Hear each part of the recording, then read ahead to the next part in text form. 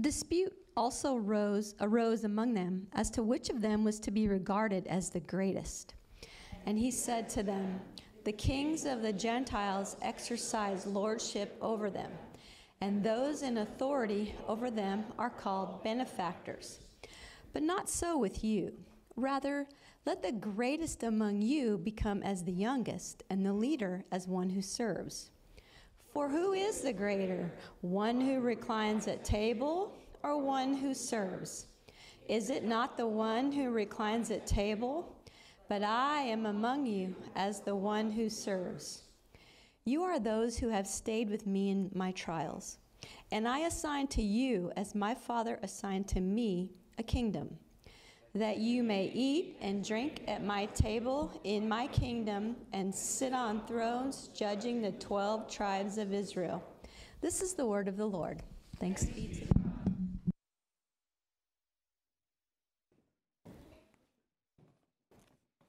Good morning. Welcome. Thanks for being here. My name is Daniel, one of the pastors here. Thankful to be preaching this morning. At my house, we make lists.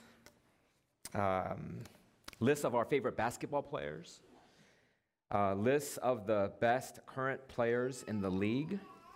We make lists of our favorite books. We make lists of our favorite movies. We make lists of the best Marvel movies. And often these lists end in a dispute. Because from person to person in our family, who is on top of those lists differs. These are fun conversations in the Yoon home. But the really fun ones, the really fun conversations are lists that include who is better than who among us. Who's better at school? Who's the smartest? Who's the strongest? Who's the fastest? Who is the best at fill in the blank? Who is the least pickiest when it comes to food? And believe it or not, we have a list of who is the best driver in our home. We have a third one who is in the middle of getting her driver's license. And no comment there. But the consensus is, for all five of us, is that Daniel Yoon is the best in the Yoon household. Just saying. Timothy. Well, 2 through 5 are the ones in question, and they're the ones who are the most debated.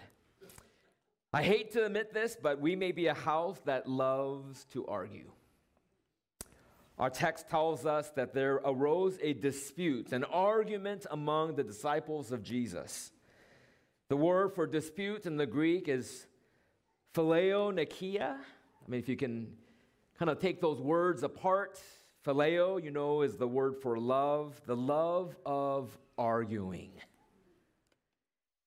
And the disciples were squabbling over who was the greatest among them. This is not the first time or the only time we see the disciples pose a similar debate in chapter 9 of the book of Luke. Gospel writers Matthew and Mark share similar stories about this debate among the disciples. They love to get into arguments about their relative greatness and which of them was greater. They weren't arguing about actual superiority, but perceived superiority. Who was considered by the crowds, who was considered by the others to be the greatest. For you see, how do you measure greatness? How do you measure something like this? There were no Google polls or counting of how many likes on their social media posts. So how do you argue and how do you measure greatness? Now, these are fascinating arguments. It's similar to the one my children and I have. This is what I'll say in response to my children when I was in my prime. Or if I had a better knee. Or when I was your age. By the way, those never end the argument. It just propels them. How do you prove a me at your age is better than you right now? You can't. But my kids will have to just take my word that I was better than them when I was their age. By the way, if you're just joining us, we are nearing the end of our sermon series in the Gospel of Luke. We have spent the better part of 7 months in the book of Luke. In a sermon series we've called That You May Know. We're near the end. We're finally coming to the climactic part of this wonderful story that begins next Sunday on Palm Sunday and, of course, culminates with the glorious resurrection of Jesus on Easter Sunday. But in Luke 22, again, as we near the end, the gospel writer tells us that a dispute arose among them as to which of them was regarded as the greatest. If you will, let me give you a little bit of context. In the first half of Luke 22, in a Passover meal, Jesus invites his disciples to a memorial to his death, which we call the Lord's Supper. Jesus was announcing his impending death with this memorial, but not only this, he reveals that one of his disciples, one among them, would betray him at this memorial supper. It could be that this questioning of who could possibly be the betrayer, the traitor, degenerates into pride and selfish thinking, and so an argument ensues as to who is the greatest among them. And what's ironic is what Luke reveals about these disciples, what they were most concerned about, and it certainly was not for Jesus' well-being. They were concerned for their own status and place in the kingdom of God. The disciples seemed to think that whoever was the greatest at the time of this account, of this dispute, would be the greatest in the kingdom of God. And it's interesting, I don't think it's by accident, that this account follows right afterwards of this dialogue about betrayal, of this dispute among the disciples concerning who was regarded as the greatest, immediately following the verse in which we are told the disciples were discussing who it was among them who might betray Jesus. I'm not sure how civil or subtle this debate was. Among many, the struggle for position and power can be subtle or very polite or orderly, but I don't think that's what's going on here. They're frank and not so subtle. And this discussion is highly inappropriate for a number of reasons. One, it was the eve of Christ's death on a cross, and they were arguing over who was the greatest in the kingdom. Two, it was inappropriate because they had just broken bread together. It was the Passover meal. The time of the Lord's table ought to be a moment of reflective sobriety, a reminder of what the bread and the wine illustrate, a reminder of our communion with God and our connection to one another, and yet they were arguing over who was the greatest. Three, it was highly inappropriate because there was nothing great about these disciples. If you remember way back at the beginning of Luke, Jesus chose these 12 not based on any merits, but despite it. These disciples were not great. They were not great in the kingdom of Rome, and certainly they had no great merits. They were not well educated. These were not the disciples of the Pharisees and the Sadducees, the teachers of that time. But yet, despite the fact that they weren't, they were having this argument about greatness. So in verse 25, Jesus redefines greatness. He said to them in verse 25, "The king of the Gentiles lorded over them. They exercise lordship over them, and those in authority over them are called benefactors." Again, when we look at our culture, we look at what's happening in this culture of the times of Jesus, we think that greatness is about getting ahead, perhaps getting ahead of everyone else. The one who has the most power, the most prestige, the one who has the most money and the most influence. The people in the world who think of themselves as great, who use their greatness, let others know that they're great, who flaunt their greatness.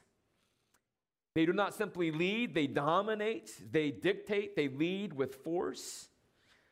The world operates on autocratic power. That's how the world operates. It operates by dominance, by dictatorship, by authoritarianism. Despotic rulers lord it over people by threat and force. That is the world's way. There's a pecking order to that system of greatness in our culture. You have a hierarchy.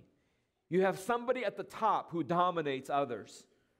They knew this. This is how life was in the ancient world. Somebody is the greatest.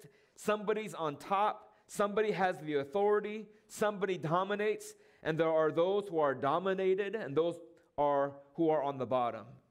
And Jesus implies that the way the disciples are thinking and acting is the way the worldly systems work, the way it thinks and acts. Worldly kings and worldly leaders exercise their lordship. Worldly people lord it over others. In this culture and in this system, lordship or leadership is telling people what to do. Using your authority to make people do things is to lord your power over them. This is what the world does. We experience this at work. We experience this with those who have authority. They simply tell us what to do, and we have to comply. In 1 Peter chapter 5, verse 3, the Apostle Peter gave the warning in his letter that shepherds who lead the flock that is among them are not to lord it over them. And let me just pause right here for just a moment and say, my friends, it grieves me from stories I have heard that so many have experienced this kind of trauma in the church. My friends, I'm so saddened to hear the stories and see how often this is how shepherds exercise authority in our churches today.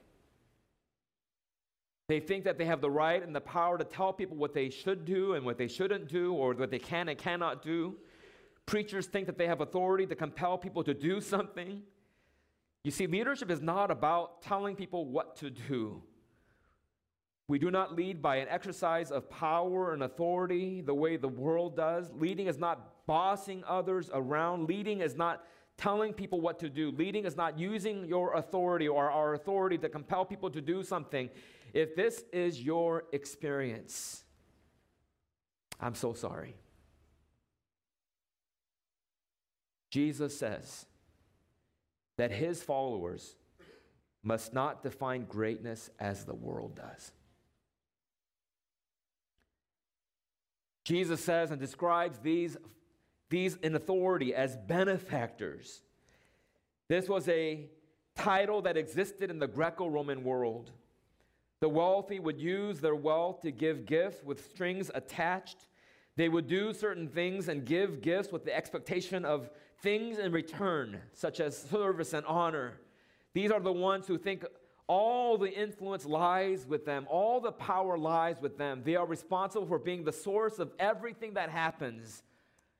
Worldly people not only command people to do things, but they will do things for others to put that person into debt so that there is an expectation of return.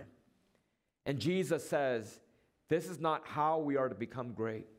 We are not doing good so that they will have to do something for us. We are not to try to force obligations out of people through our wealth.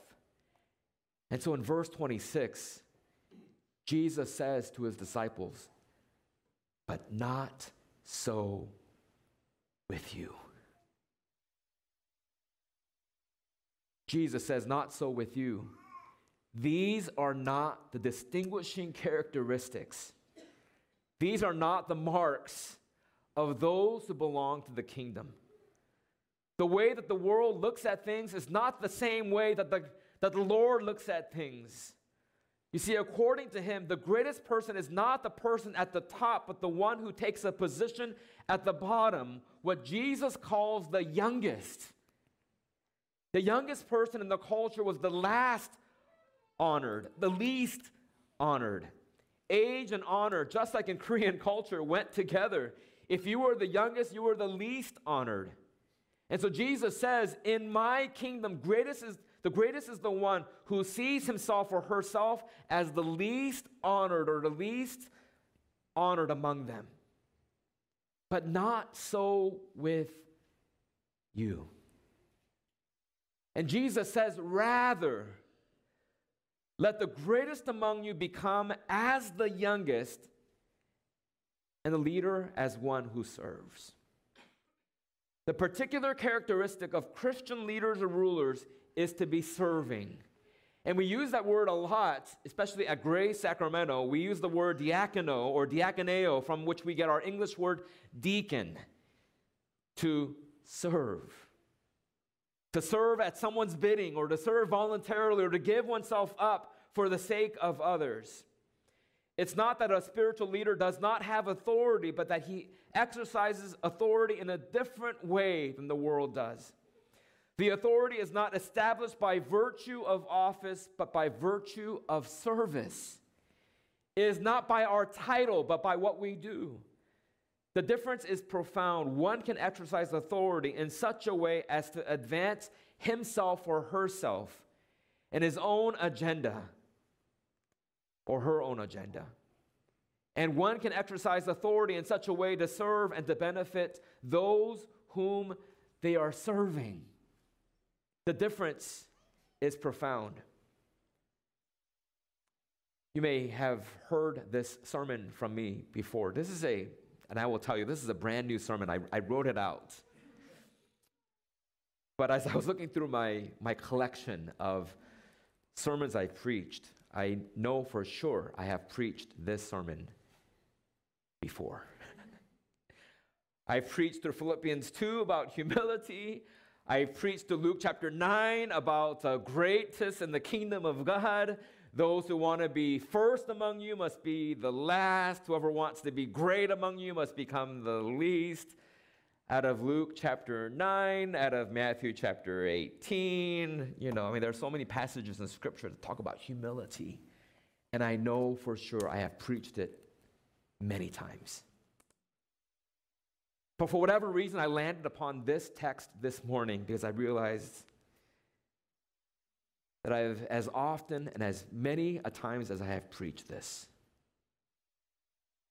something hasn't sunk in. And I realize that as many times as I've preached that I need to heed my own words that I preach. There's something about pride that wells up. There's something about comparison that wants me to look better than the person next to me. There's something about pride that has a way of creeping into my heart. And the strangest of moments, there are so many opportunities for pride to creep in. When someone says, you preached a great sermon, or you did a great job with something. And I realize as I preach this, I need it more than perhaps even you. There's something about this sermon that we need to hear it over and over and over again. There's something about sermons like this, we need to hear it every week. There are something about passages like this and previous ones where there's the 10 lepers, and we skip that part of the book of Luke where 10 lepers are healed by Jesus and only one returns because that one is a Samaritan and the one comes back and gives praise to God. And again, there's something about sermons like this where we need to cry out, Lord, have mercy on me. Or about a widow who puts in her 2 mites, her 2 copper coins, and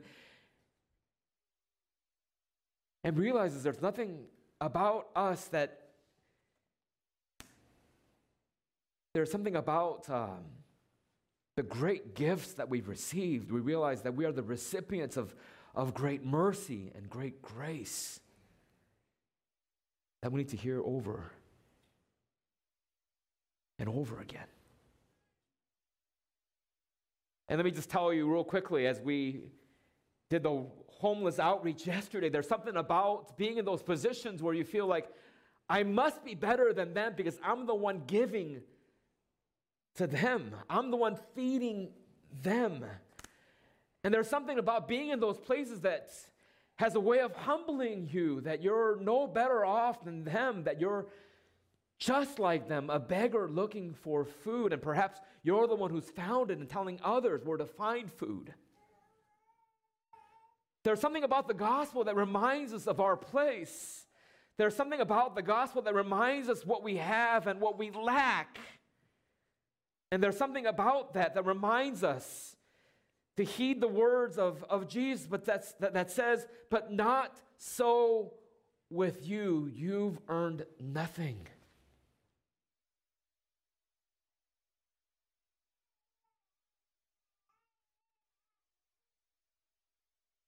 There's something troubling about these sermons. And again, I know there are difficult sermons to preach. I know it.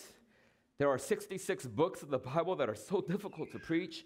And I will tell you, there are others that are more difficult than others, and it has nothing to do with the complexities of the theology.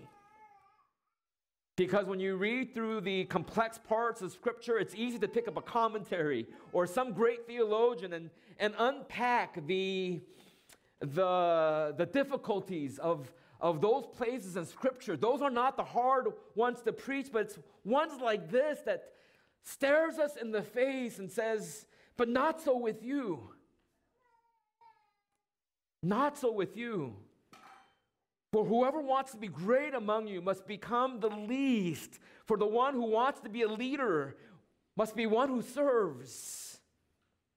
These are the troubling things with sermons like this that are so hard to master, because once we think we've mastered humility,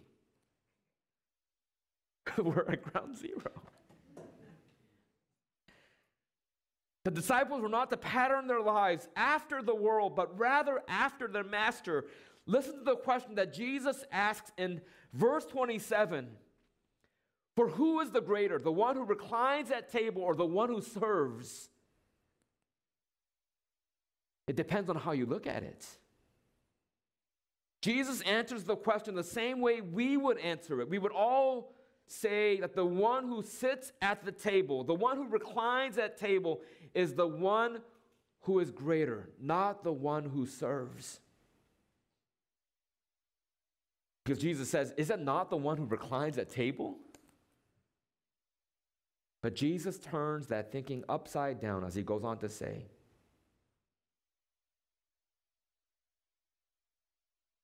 but I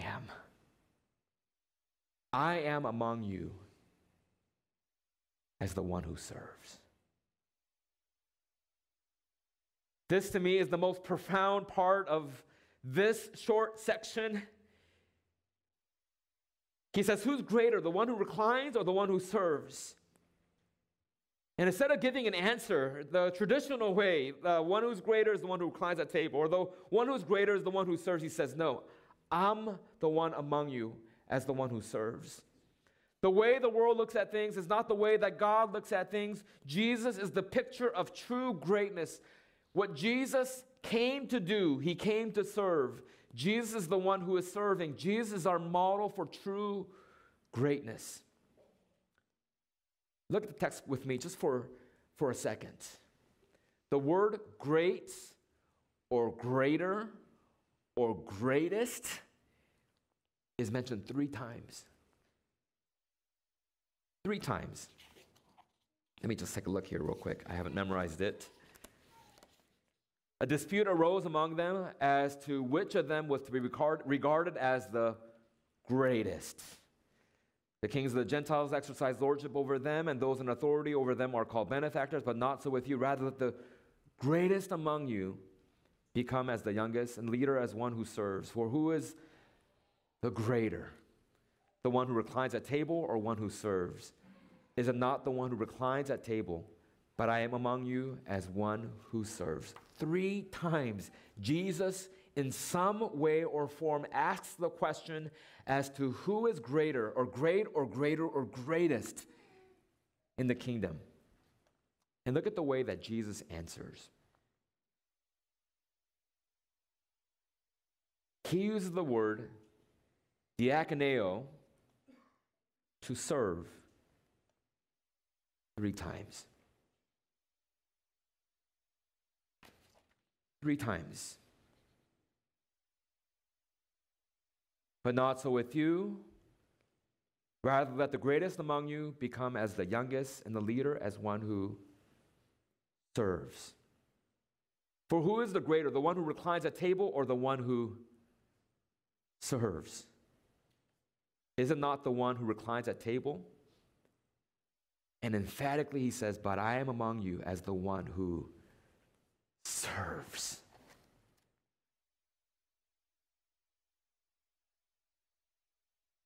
The disciples' preoccupation and debate over their own position and prestige and power was inappropriate for several reasons. And those Jesus had mentioned thus far, he says, that's the way the world behaves. Number 2, it's the opposite of the way that Jesus manifested himself, even though he was the greatest of all. And the preoccupation with greatness is untimely, for that which the disciples were seeking will not come in this life, but in the next life to come. This is not the way we usually think of the powerful politicians, but it is the kind of unexpected service that Jesus calls us to if we would be great in the kingdom of heaven. My friends, if you have some authority in the workplace, in the church, in the city, in your community, if you have some level of authority, we are not to abuse, but to use it to serve others. My friends, if you have some prominent title, we understand that Jesus had the greatest title. He was a servant of all, and he calls us to the same.